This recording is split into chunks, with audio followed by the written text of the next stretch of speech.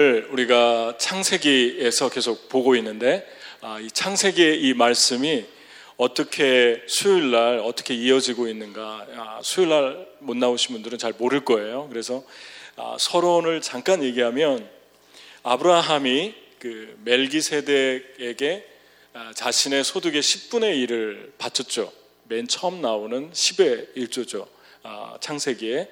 왜 바쳤냐면 그 자신의 조카 롯이 그 소돔에서 살았는데, 그 소돔 왕이 공격을 받아가지고 모든 것들을 다 약탈을 당했죠. 그래가지고 끌려갔는데, 포로로 이제 엘람 왕과 그 연합군에게 끌려갔는데, 아브라함이 추적해서 다 구해냈습니다.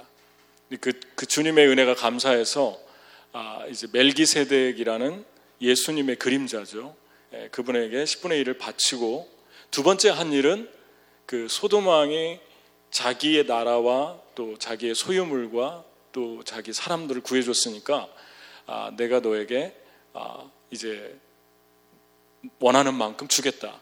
사람들은 돌려보내고 소유물 중에 원하는 것은 가져가도 좋다, 그런 말을 했는데, 아브라함이 장래를 봤을 때 이 소돔이라는 나라가 폐역하고 타락했기 때문에 이 왕의 그러한 제의를 받아들이면 나중에 그 사람에게 종속이 될 수 있고, 또 아브라함의 그 모습이 하나님을 의지하는 게 아니라 사람을 의지하고 또 죄와 결탁하는 결과를 낳는다는 걸 아브라함이 알았던 거죠. 그래서 결국은 아브라함이 이걸 거절했습니다. 그러니까 이 두 가지 좋은 하나님께 반응을 했어요. 가진 것을 10분의 1을 드렸고, 또 하나는 아주 달콤한 제의를 거절했습니다.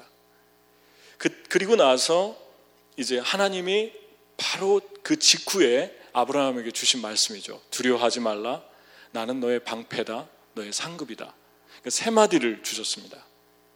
두려워하지 말라, 나는 너의 방패고 너의 상급이다. 그러니까 하나님의 성품이 이 말씀 속에 들어있죠. 그러니까 하나님께서 우리가 얼마나 두려워하는가를, 싫어하시는가를 알 수 있습니다. 그래서 두려운 마음들이 생기는 이유가 방패 되시는 하나님, 그러니까 하나님께서 나의 삶의 모든 공격들을 차단시켜 주시고, 또 내가 알 때도 내가 모를 때도 막아주시는데, 그 방패 되시는 하나님의 은혜를 우리가 잘 모르면 되게 두려워지죠. 좋은 일이 있고 삶이 잘 풀리고 또 여러 가지가 우리 삶에서 좋은 소득이 주어졌을 때도 계속해서 두려워하게 되고 불안하게 됩니다.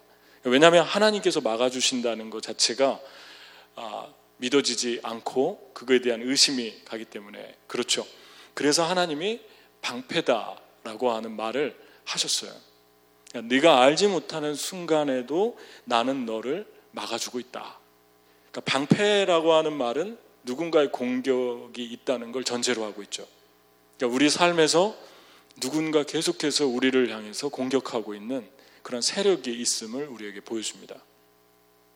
우리가 인정하던 인정하지 않던, 또 인식하던 인식하지 못하던 많은 공격들이 우리에게 있습니다. 근데 그런 공격들을 하나님이 차단시켜주는 방패로 약속을 하시고 있죠. 여러분, 시편의 138편 이제 보면 우리 한번 읽어 보겠습니다. 시편 이 말씀이 아직 제가 드리지 않은 것 같아요. 제가 읽을게요. 내가 환난 중에 다닐지라도 주께서 나를 살아나게 하시고 주의 손을 펴사 내 원수들의 분노를 막으시며 주의 오른손이 나를 구원하시리이다. 그런 고백을 다윗이 했습니다. 그러니까 우리가 환난 중에 다니면 여러 가지 삶이 힘들어지죠. 그러니까 환난이 있고 어려움이 있으면 마음이 예민해지고, 또 그때 누군가가 여러 가지 내 삶이 지금 어려운데 여러 가지 마음을 건드는 그런 예민한 행동이나 반응을 하면 그때 더 안 좋아지죠. 그러니까 그런 환난 중에 다니고 있었죠, 이 시편 기자가. 근데 주께서 나를 살아나게 하신다 그랬습니다. 그러니까 이 말은 무슨 말이죠? 환난 중에 있는 사람들은 죽을 수 있다는 거죠. 영적으로 마음이 죽을 수 있다. 그러니까 환난이 오면, 어려운 일이 생기면 자꾸 영적으로 우리가 약해지죠. 약해지면서 죽을 수 있습니다. 영적으로 자꾸 예배도 못 드리고, 또 성령 충만하지 못하고, 두려움이 생기고, 걱정이 밀려오고, 생각에 꼬리에 꼬리를 물고, 그러면서 계속해서 우리를 누르는 그러한 삶을 우리가 경험하게 되죠. 그러니까 죽는 거죠. 근데 하나님께서 환난 중에 다닐지라도 이 시편 기자가 발견한 게, 하나님이 나를 살려주신다 그랬어요. 그거는 환난을 아직 해결해 주지 않았는데 우리의 영혼을 다시 먼저 살려주는 일을 하신다는 거죠. 그러니까 환난의 문제를 해결해 주면 되잖아요. 그런데 하나님은 우리에게 문제가 있을 때 그 문제를 해결해 주는 것보다 우리 영혼을 먼저 살리는 것을 먼저 하신다는 것입니다. 왜 그러냐면, 환난을 해결해 줘도 영혼이 약하면 또 쓰러지기 때문에, 어떤 좋은 것을 주어도, 해결을 해 주어도 영적으로 눌려 있거나 약해 있으면 조그만한 일에도 쓰러지고 넘어지기 때문에 영혼을 먼저 살려주시겠다, 그 말을 하는 거죠. 그거를 체험했습니다. 환난 중에 다닐지라도 주께서 나를 살려주신다. 그러니까 환난이 나를 짓눌러서 내 영혼이 죽어가고 있구나, 내 영혼이 약하게 하고 있구나 할 때 갑작스럽게 하나님이 내 영혼을 회복시키시는 그런 은혜를 주시겠다. 그게 방패 되시는 하나님의 은혜죠. 그래서 시편 23편에 다윗이 그랬죠. 주께서 내 원수의 목전에 나에게 상을 베푸신다. 그 말 하기 전에 뭐라고 그랬죠? 저가 자기 이름을 위해서 내 영혼을 소생시키신다. 그러니까 우리 영혼이 소생되지 않은 채로 계속 머물러 있으면, 환난이 있든 없든 그거에 상관은, 환난이 있으면 더하고요. 그러니까 어려움이 없든 있든 그거에 상관없이 계속해서 영혼이 죽어가는 거죠. 영혼이 죽어가면 어떻습니까? 영혼이 죽어가면 사는 게 너무 힘들어지죠. 두렵고 무섭고, 생각은 멈추지 않고, 장래에 대한 어려운 많은 일어나지도 않은 일을 미리 걱정하고, 뭐 이런 일들을 이게 내가 어떻게 제어할 수가 없는 그런 일들이 일어납니다. 그래서 하나님이 방패 돼 주신다는 것은, 하나님께서 내 영혼을 살려주신다, 갑작스럽게 일으켜 주신다. 기도도 할 수 없고 영혼이 지쳐있고 힘들고 어려운데 갑작스럽게 살아나는 그 은혜, 그것이 하나님의 방패 되심의 은혜라고 말씀을 하고 있는 거죠. 특히 다윗의 이름이 사랑을 입은 자라는 말인데, 이 다윗이 마지막에 그랬죠. 주의 오른손이 나를 구원하시리이다. 내가 환난 중에 다닐지라도 주께서 나를 살리시고 내 원수들의 분노를 막으시며 주의 오른손이 나를 구원하실 것입니다. 그랬습니다. 여러분, 여러분과 저의 영혼에 환난 중에 다닐 때 주님이 살려주시고, 주님이 나를 살려주셨다라고 하는 증거가 주님의 오른손이 나를 구원해 주실 거다라는 확신으로 이어진다는 것입니다. 그러니까 영혼이 살아나고 있나, 아직 죽어가고 있나, 그것의 사인은 주님의 오른손을 믿어지는 그 은혜, 주님의 오른손이 나를 구원해 주실 것이다, 이 문제를 해결해 주실 것이다, 그러한 확신으로 우리에게 찾아온다는 거죠. 그게 바로 하나님과 그 두려움과 방패와의 관계입니다. 오른손이라는 말을 하나님이 되게 잘 쓰셨죠. 하나님이, 예수님이 그물을 배 오른쪽에 던져라 그랬잖아요. 고기 한 마리도 못 잡은 제자들에게. 그러니까 오른쪽이라고 하는 그 말이 되게 상징성을 담고 있죠. 주의 오른팔이 나를 구원하실 것이다. 그러니까 오른쪽이라고 하는 것은 주님의 힘, 권능, 권세를 의미합니다. 여러분, 주의 오른손이 베드로가 물에 빠졌을 때, 의심해서 물에 빠졌을 때 주의 오른손이 베드로의 손을 잡아줬죠. 그게 주의 오른손이었습니다. 왜 의심하였느냐? 그리고 다시 건져줬죠. 도마가 나는 봐야지 믿겠다 할 때 주님이 오른손으로 내밀고 손을 만져보라고 그랬죠. 손을 한번 넣어봐라. 그리고 옆구리를 만져봐라. 오른손이죠. 나인성과 아부의 자식이 죽었을 때 관에 손을 대신 그 손은 예수님의 오른손이죠. 나병 환자가 고름이 나고 피고름이 나고 냄새가 나고, 그런데 손을 얹은 손은 오른손이었죠. 그러니까 주님의 오른손이 우리의 삶에 얹어질 거에 대한 확신이 오는 거죠. 2016년도에 여러분의 삶에 하나님의 오른손이 어떤 부분을 만져주셨나 한번 생각해 보십시오. 그래서 그 오른손이 여러분의 삶의 아픈 부분을 치유하시고 회복시켜 주셨을 거예요. 그런데 또 다른 이제 관점에서 보면 아직도 여러분의 문제, 해결되지 않는 문제가 있을 거예요. 이 부분 때문에 내가 너무 힘들다. 그 부분이 어떤 것입니까? 그 부분에 주님의 오른손이 손을 얹고 해결해 주실 것이다. 그 확신이 언제 온다고요? 영혼이 살아났을 때 온다고 시편 기자가 얘기합니다. 내가 환난 중에 다닐지라도 주께서 나를 살려주시고. 죽지 않았어요. 지금 이 사람은 육체적인 생명은 여전히 존재합니다. 그러나 영적으로 죽어 있었죠. 영적으로 죽어 있는 것이 살아나니까 주님의 오른손이 믿어지기 시작했어요. 여러분이 2017년도에 주님 앞에 이 밤에 고백하시면서 나가야 될 것이 이것입니다. 주님의 오른손을 내가 의지합니다. 주님의 오른손이 내 문제에 얹어지기를 제가 소망합니다. 네, 그러한 고백을 여러분들이 하고 나갈 때 우리에게 하나님이 어떻게 그 오른손을 보여주시나 기대하게 될 거고, 그 오른손이 어떻게 2017년도를 부욕해 하실 것인지, 어려움들이 변해서 소망이 되게 하실 것인지를 여러분이 보게 될 것입니다. 그런데 또 하나는 주님이 그러니까 두려워하지 말라라고 하는 말을 하시고 내가 너의 방패다 그 말을 했죠. 방패는 주님이 우리의 영혼을 살리는 거라 그랬어요. 살아난 증거는 주님의 오른손이 믿어지는 것이다.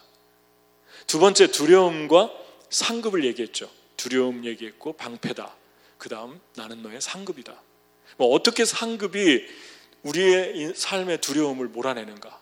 하나님의 상급이. 하나님이 무엇을 주시겠다 그런 게 아니라 일단 내가 너의 상급이다 그랬어요. 내 자신이, 나 하나님 여호와가 너의 상급이다. 여러분과 저의 영혼 속에 하나님만 있으면 되잖아요. 여호와가 우리의 목자 되시면 부족함이 없잖아요. 하나님 한 분으로 충분하고 만족하지 않습니까? 그러니까 하나님 한 분만 있으면 되죠. 하나님 한 분. 근데 왜 이 말을 했냐면 아브라함이 다 쫓아가서 뺏어왔는데 여러분 같으면 어떻게 하겠습니까? 318명 군인들이 그 전쟁을 하면서 손해본 것도 있을 테고 물건도 잃었을 것이고 또 이 사람들도 부상자가 있었을 것이고 또 시간과 에너지를 들였어요. 소돔을 구하기 위해서, 롯을 구하기 위해서. 여기서 소돔은 그때 당시에 이미 악한 죄인이었다. 아주 악한 죄들이 난무했던 도시입니다. 그래서 지금도 타락한 그 도시들을 우리가 소돔과 고모라 같다 그러잖아요. 그런데 하나님이 그러한 도시의 사람들이 끌려갔을 때 구해준 거에 대해서 하나님이 상급을 주시는 하나님인 것을 보게 되죠. 그러니까 이 땅이 소돔과 고모라처럼 타락해 가도 어떤 분들은 그런 얘기도 하시더라고요. 소돔과 고모라니까 거기 떠나야 된다. 뉴욕은 소돔과 고모라니까 빨리 떠나야 된다. 그런 얘기도 들어본 것 같아요, 제가. 근데 소돔과 고모라에 있는 그 부패한 사람들을 구해냈을 때 그 직후에 하나님이 상급이다라고 얘기하셨잖아요. 그러니까 하나님이 유황불로 소돔을 심판하기 전에 하나님은 조금 죄졌다고 이렇게 심판하시나, 그것만 보면 안 되겠죠. 그 전에 아브라함을 통해서 구해주셨잖아요. 그러니까 얼마나 큰 사랑이 하나님이 가지고 계신 겁니까? 아무리 타락해도 쉽게 포기하지 않는 하나님의 사랑을 보게 되죠. 아브라함이 소돔 사람들을 건지기 위해서 자신의 모든 것들을 희생하고 헌신했죠. 그런데 그런 아브라함에게 소돔 왕이 아주 달콤한 제의를 했죠. 다 가지고 가라. 사람만 보내줘라. 그런데 아브라함이 보니까 이걸 받으면 완전히 이 사람에게 종속되고 하나님이 기뻐하지 않을 것 같아요. 저와 여러분 같으면 이렇게 할 수도 있잖아요. 아, 이거 하나님이 상급으로 주시는구나. 하나님, 내가 조금만 받을게요. 그리고 받아가지고 미래를 위해서 이렇게 싸놓으면 되잖아요. 통장에 넣어놓는다든가 어디 굴을 파고 잠깐 이렇게 넣어놓고, 아, 이거 한 5년, 10년은 충분히 걱정하지 않고 좀 당분간은 살 수 있겠다. 근데 그거를 자기 것도 손해보고 다 그냥 돌려보냈고, 거기에다가 별로 얻은 것도 없는데 10의 1조까지 냈잖아요. 그러니까 인간적으로 볼 때는 아브라함은 되게 손해를 본 거예요. 받지도 않고 자기가 드린 것 중에 청년들하고 다른 나라 사람들이 동맹을 해서 도와줬는데, 그 당시에 아모리 족속 마무렐이 있는데 그 사람들 것만 좀 줘라. 그러니까 자기는 받은 게 하나도 없는 거예요, 아브라함은. 그때 하나님이 상급이라고 주님이 말씀을 해주셨습니다. 그러니까 저와 여러분이 우리가 어떤 것들을 주님 때문에 좋은 제의를 거절해야 할 때가 있잖아요. 하나님이 볼 때, 야, 이거는 내가 인간적으로 이렇게 잘 받고 좋은 관계를 맺으면 앞으로 알아두고 지내면 좋겠다. 이러한 생각이 있는데 하나님께서 하지 말아라 할 때 우리가 거절할 때가 있지 않습니까? 그런 비슷한 일들이 있잖아요. 이렇게 하면은, 야, 정말 내가 미래에 나를 위해 좋겠다. 그런데 하나님의 눈으로 봤을 때 그것은 죄고 하나님 기뻐하지 않는 것 같아요. 그것을 여러분들이 거절했을 때 여러분들의 미래를 차버린 거죠. 미래에 여러분이 쌓아둘 것, 여러분들이 모아둘 것, 그런 것들을 여러분이 포기한 거죠. 근데 그거에 대해서 하나님이 되게 높이 평가하셨어요. 하나님을 의지하지 않고는 도저히 할 수 없는 일이었습니다. 그러니까 정말 하나님을 의지하면 저와 여러분이 정말 중요한 순간에 어떤 것들과 결탁을 하면 참 유익이 있을 텐데 하나님을 믿으면 그걸 노할 수 있어요. 그리고 하나님께서 나에게 갚아주실 것이다 라고 선포하면서 나갈 수 있죠. 그것을 하나님이 아브라함 속에서 본 거예요. 그러니까 2017년도에 여러분들이 혹은 말을 의지하고 혹은 병거를 의지하나 여호와를 의지하는 자는 안전하리로다. 병거를 의지하고 사람을 의지하는 자는 올무에 빠지고 비틀거리고 넘어질지라도 여호와를 의지하는 자는 안전할 것이다. 그렇게 말씀을 하고 있죠. 그러니까 여러분이 두려움과 상급이 어떻게 연관됩니까? 하나님이 나의 상급을 주실 것이다. 내가 이름 없이 빚도 없이 손해보는 거, 그리고 하나님을 위해서 사는 거, 그 하나님께서 나의 상급이 되실 것이다. 그것을 믿는 사람만이 묵묵히 주님을 이 세상과 타협하지 않고 계속해서 따라갈 수 있다는 거죠. 저는 여러분이 이 땅에 하나님께로부터 오지 않은 상급을 만들어내고 그걸 받는 분들이 아니라 하나님께서부터 주시는 상급을 골라내고 그것을 받는 그런 분들이 되기를 축복합니다. 그게 2017년도 여러분의 삶이 되기를 축복합니다. 그게 하나님께서 이런 분들에게 상급을 주십니다. 그러니까 거절할 때까지 하나님은 침묵하고 있잖아요. 그냥 아무런 얘기도 하지 않으세요. 그냥 보고 계셨죠. 그러니까 아브라함이 그런 생각도 들 수 있잖아요. 내가 잘하고 있는 건가? 아니면 이거 내가 바보 같은 짓을 하는 건가? 하나님이 말씀하지 않으셨는데 완전히 포기하고 내려놓았을 때 그때 상급으로 만나 주셨어요. 여러분이 올해도 주님을 위해서 포기한 것은 무엇입니까? 그 포기한 삶에 주님이 다시 이제 내 손에서 이것이 끝났구나 할 때 하나님이 주신 것은 무엇입니까? 2017년대도 그렇게 하나님이 여러분을 만나 주실 거예요. 여러분이 포기할 때, 여러분이 손에서 그냥 놀 때 그 놓은 것들을 하나님이 갚아주실 거예요. 그것이 아브라함을 통해 주시는 상급과 방패입니다. 그러니까 두려움을 몰아내는 것이 왜 상급이고 왜 방패인지 아시겠죠? 그런데 한 가지 문제가 있죠. 그게 뭐냐면 2절 말씀입니다. 2절 한번 읽어보겠습니다. 같이 큰 소리로. 자, 시작. 아브라함이 이르되 주 여호와여 무엇을 내게 주시려 하나이까? 나는 자식이 없사오니 나의 상속자는 이 다메섹 사람 엘리에셀이니이다. 아브라함이 또 이르되 주께서 내게 씨를 주지 아니하셨으니 내 집에서 길린 자가 내 상속자가 될 것이니이다.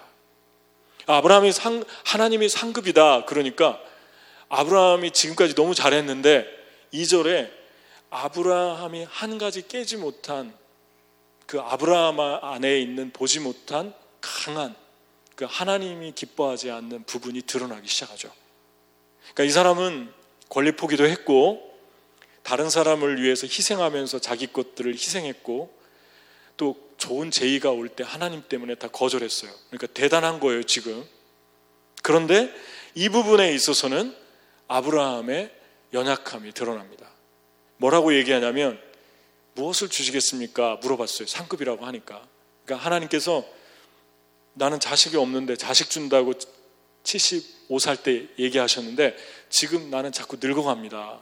내 아내도 늙어가는데 아무것도 없는데요. 그리고 어떻게 자식을 주실 수 있겠습니까? 내 집에서 길린 종만이 내 자식이 될 거라고 제가 생각합니다.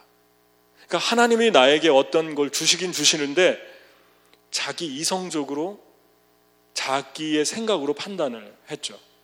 하나님이 이렇게 주시겠구나. 여러분 그럴 때 많죠. 하나님이 이 사람을 통해서 이분을 통해서 나에게 무언가를 주시겠구나.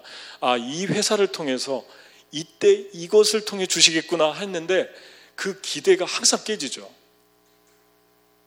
거의 내가 기대하고 내가 예측하면 꼭 그 기대가 깨지죠. 하나님께서 아브라함과 사라를 통해서 주시겠다고 했는데 아브라함은 내 종을 통해서 주시겠구나. 그렇게 하나님을 제안시켰어요. 그러니까 아브라함이 희생도 하고 좋은 제의도 거절하고 그런 아름다운 믿음, 신실한 믿음이죠. 그런데 한 가지 깨지지 못한 부분이 드러나고 있죠. 그게 무엇입니까? 자기 생각이었어요. 하나님이 이렇게 주시겠다. 방법까지 그냥 정했어요. 왜냐하면 인간적으로 생각할 때 비이성적인 거는 아직 받아들이지를 못하는 거예요. 그래서 하나님께서 분명하게 말씀하는데 이 아브라함이 가지고 있는 두 가지의 생각을 두 가지 방법을 통해서 깨시죠. 그 첫 번째가 5절에 있습니다. 우리 같이 한번 읽어보겠습니다. 자, 시작. 그를 이끌고 밖으로 나가 이르시되 하늘을 우러러 무뼈를 셀 수 있나 보라. 또 그에게 이르시되 내 자손이 이와 같으리라. 아브라함이 생각이 갇혀 있어요. 그러니까 여러분 포기하고 내려놓고 또 좋은 제의들을 하나님 때문에 거절하고 해도 자기 생각에 갇혀 있을 수 있어요. 왜냐하면 하나님을 제한하잖아요.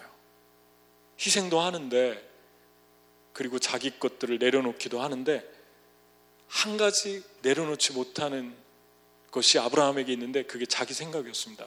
이거를 자아라고 그럽니다. 자기 자아. 그러니까 자기 생각에 안 맞는 거는 그냥 하나님도 닫아버리는 거죠. 하나님이 그걸 깨시기 위해서 한 방법이 보여주는 거였습니다. 하늘을 봐라, 별을 봐라. 하나님이 우리를 깨시는 우리 생각, 내 생각의 이 두터운 좁은 하나님을 제한시키는 생각을 깨시는 방법 중에 하나가 보여주는 것입니다. 하나님의 비전. 그러니까 여러분 모세가 광야에서 떨기나무를 봤는데 불이 붙었는데 안 탔잖아요. 떨기나무가. 모세의 이성으로는 나무에 불이 붙으면 나무가 다 타고 잿밖에 안 남아야 되죠. 그런데 하나님은 나무 그대로 놔두고 불만 붙일 수 있는 분이라는 걸 모세에게 보여주십니다. 그러니까 그 능력 앞에서 모세가 무릎을 꿇잖아요. 신발을 벗습니다. 신발을 벗었다는 건 자기 생각을 내려놨다는 거죠. 지금부터 나는 주님의 생각을 그대로 받아들입니다. 자기를 내려놨다는 거죠. 그러니까 여러분, 우리가 하나님께서 나에게 보여주시는 비전을 바라보잖아요. 근데 그거는 꼭 불가능하죠. 하나님이 우리에게 보여주시는 비전은 항상 불가능한 것들입니다. 그런데 불가능한 것들이 가능한 일로 바뀐 적이 한두 번이 아니잖아요. 여러분의 생애에. 한번 생각해 보십시오. 하나님이 여러분의 삶에서 주신 것 중에 가능하다고 생각되는 것 있습니까? 가능하다고 생각되지 않는 것들이 가능하게 된 것이 너무 많잖아요. 그렇게 하시는 이유가 하나님이 우리 생각을 계속 깨시는 것입니다. 왜 내 예측대로 움직이지 않으실까? 그때 하나님이 다르게 움직이실 때 하나님이 어떻게, 왜 그렇게 하십니까? 하나예요, 하나. 우리 생각을 깨시는 거예요. 앞으로는 너의 생각, 나에게 구속하지 않은, 나에게 리딤되지 않은 너의 생각은 깨져야 한다.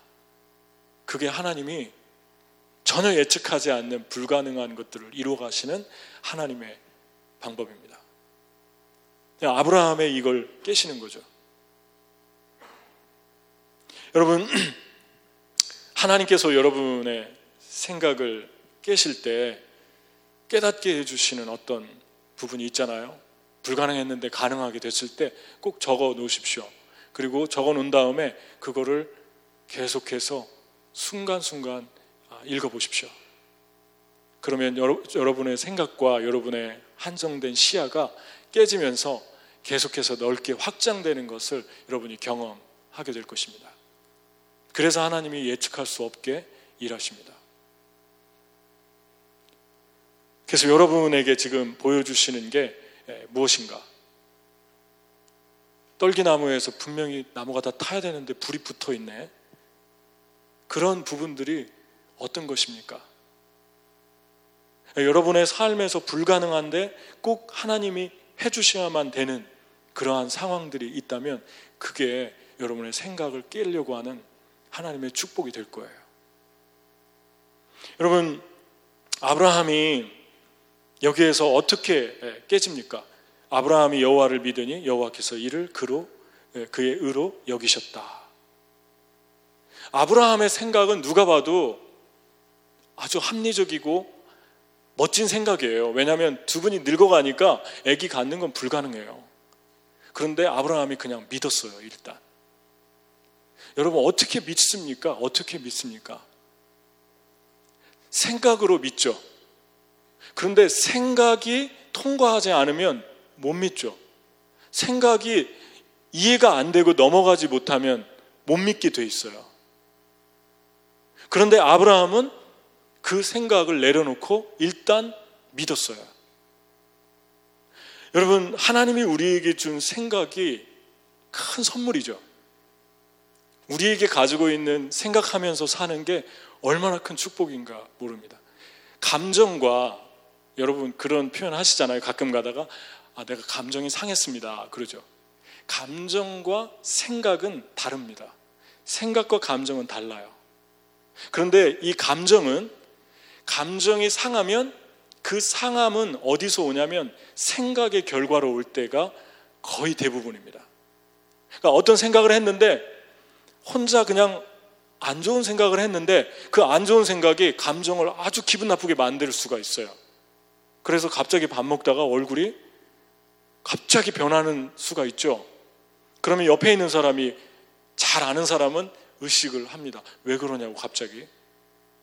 그러면 별거 아니에요. 그런데 나한테 화가 난 게 아니라 이 안에 있는 생각이, 안 좋은 생각이 일어나면서 감정이 급속도로 갑자기 나빠진 거예요. 감정이 나빠지면 어떻게 됩니까? 불행하죠. 되게 불행해져요. 사는 게 되게 불행하고 힘이 들어집니다.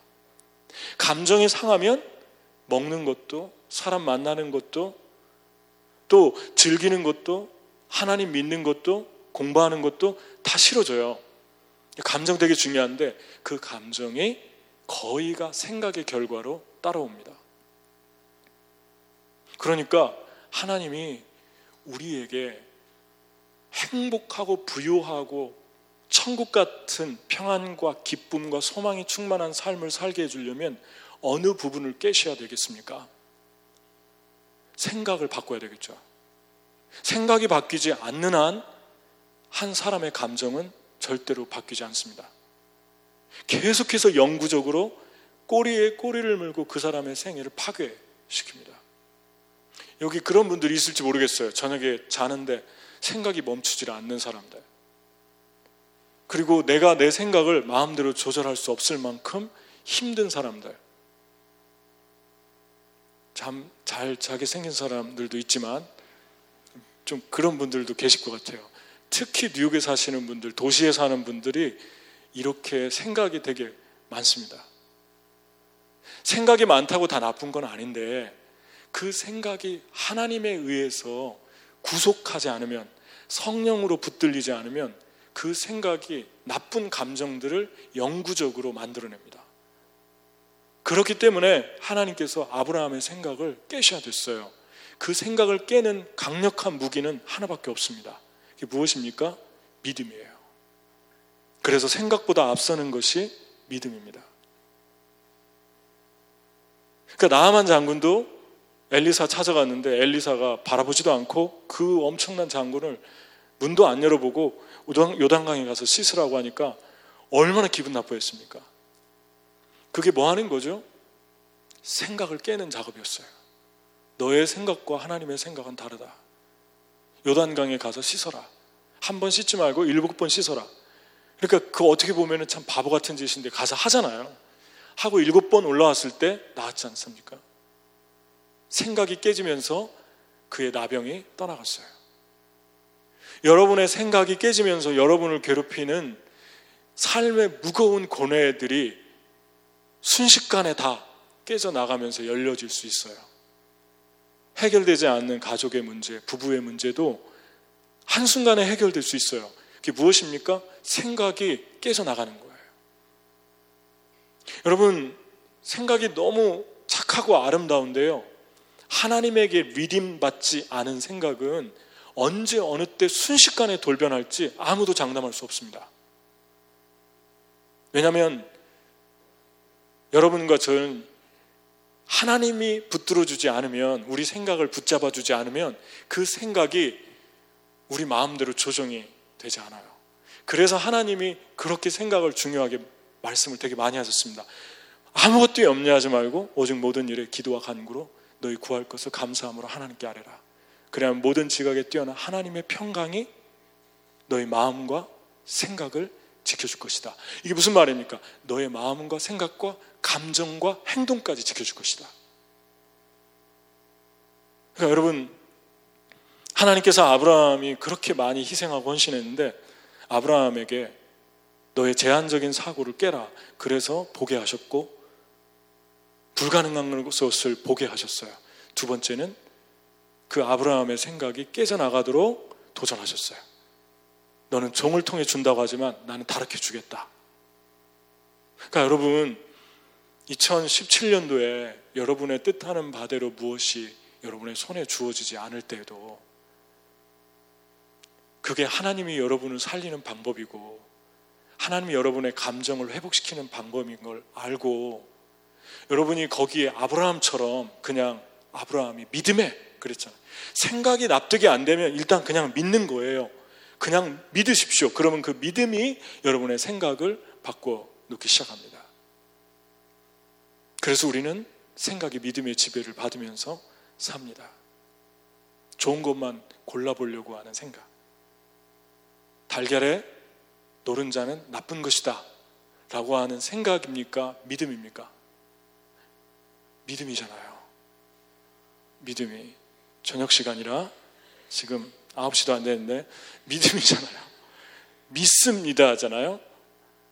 계란에 노른자는 나쁜 것이다. 어려서부터 할머니가 붙들고 얘기를 해주면 커서도 걔는 안 먹어요. 믿음으로 안 먹어요. 과학적으로 증명이 돼도 안 먹어요. 이미 믿음이 생각을 지배하고 있어요.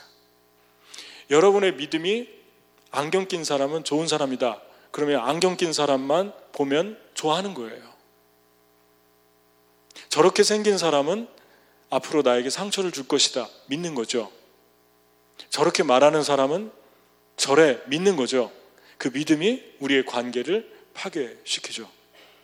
그래서 하나님이 우리에게 부유한 관계, 천국 같은 삶, 이러한 것들을 주실 때 생각을 깨십니다. 근데 그 생각을 깰 때 때로는 아플 때도 있어요. 여러분, 힘들고 어려운 작업입니다. 그런데 아브라함처럼 믿음에 그때 여러분이 다시 애벌레에서 나비로 또 한 번 탄생하게 됩니다. 놀라운 기쁨, 놀라운 평안, 놀라운 생명이 여러분의 하루하루의 삶을 부욕해 할 것입니다. 할렐루야. 그래서 저는 정말 저도 그렇고 생각이 이렇게 막히고 다치고 정말 깝깝한 생각이 되지 않도록 우리가 그렇게 살았으면 좋겠어요.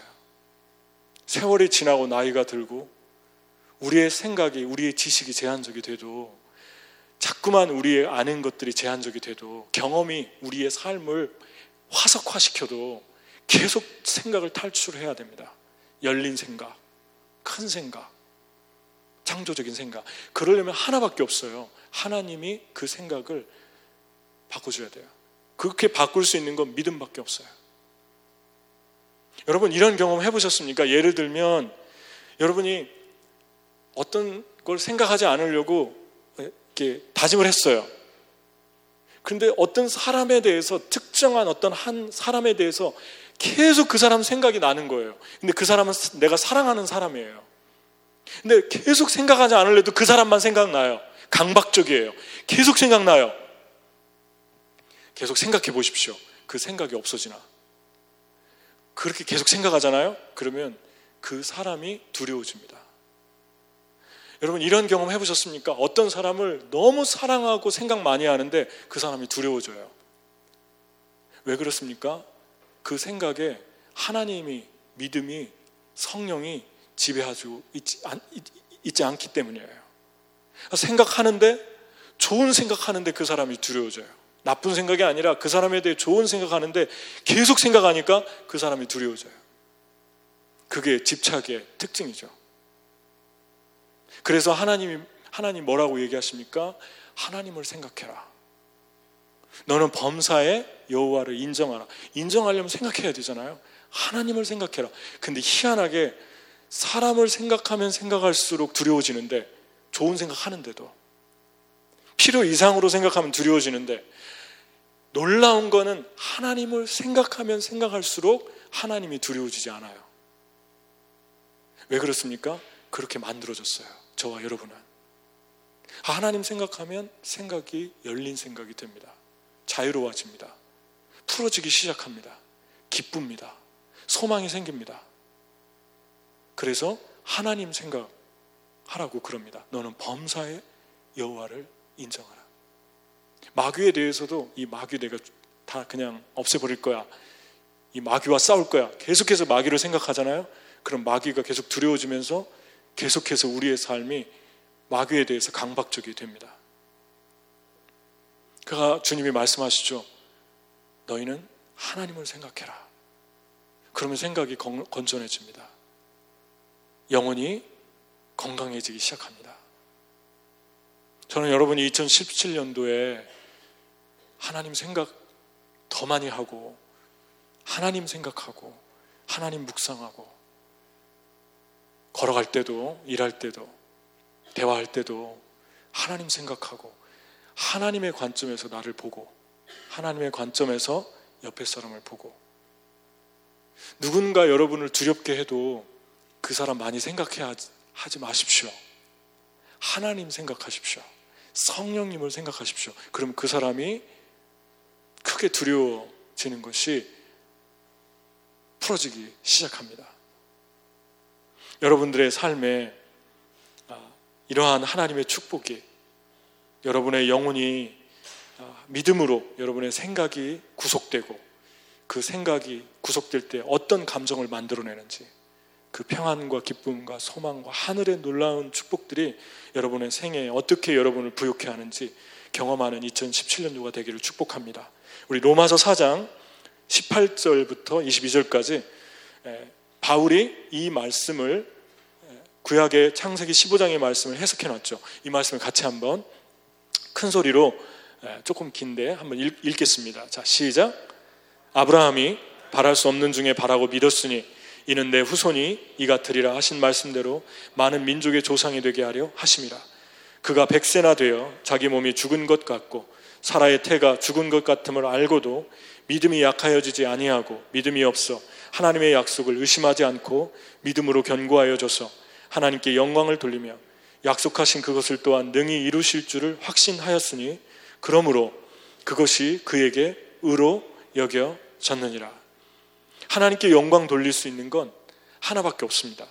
믿음입니다. 그 믿음은 바랄 수 없는 중에 바라는 것이죠. 하나님은 왜 우리에게 꼭 바랄 수 없는 불가능한 걸 바라게 하실까? 왜 꼭 어려운 것을 약속하시고 그것을 믿어야만 되는 불가능한 상황으로 몰고 가실까? 가장 큰 목적은 하나입니다. 여러분과 저의 단단한 생각을 부수는 것입니다. 그걸 부수는 것은 가장 큰 것, 가장 놀라운 천국을 축복으로 여러분에게 주시기 위함이고 그것이 하나님께 영광을 돌리게 됨을 믿으십시오. 여러분의 삶에 믿어지지 않는 것, 근데 믿어야 되는 것 있습니까? 해결되지 않았는데 하나님 믿어야지, 하나님이 해줘야만 되는 게 있습니까? 그게 여러분을 살리는 하나님의 축복입니다. 같이 기도하겠습니다. 이 시간에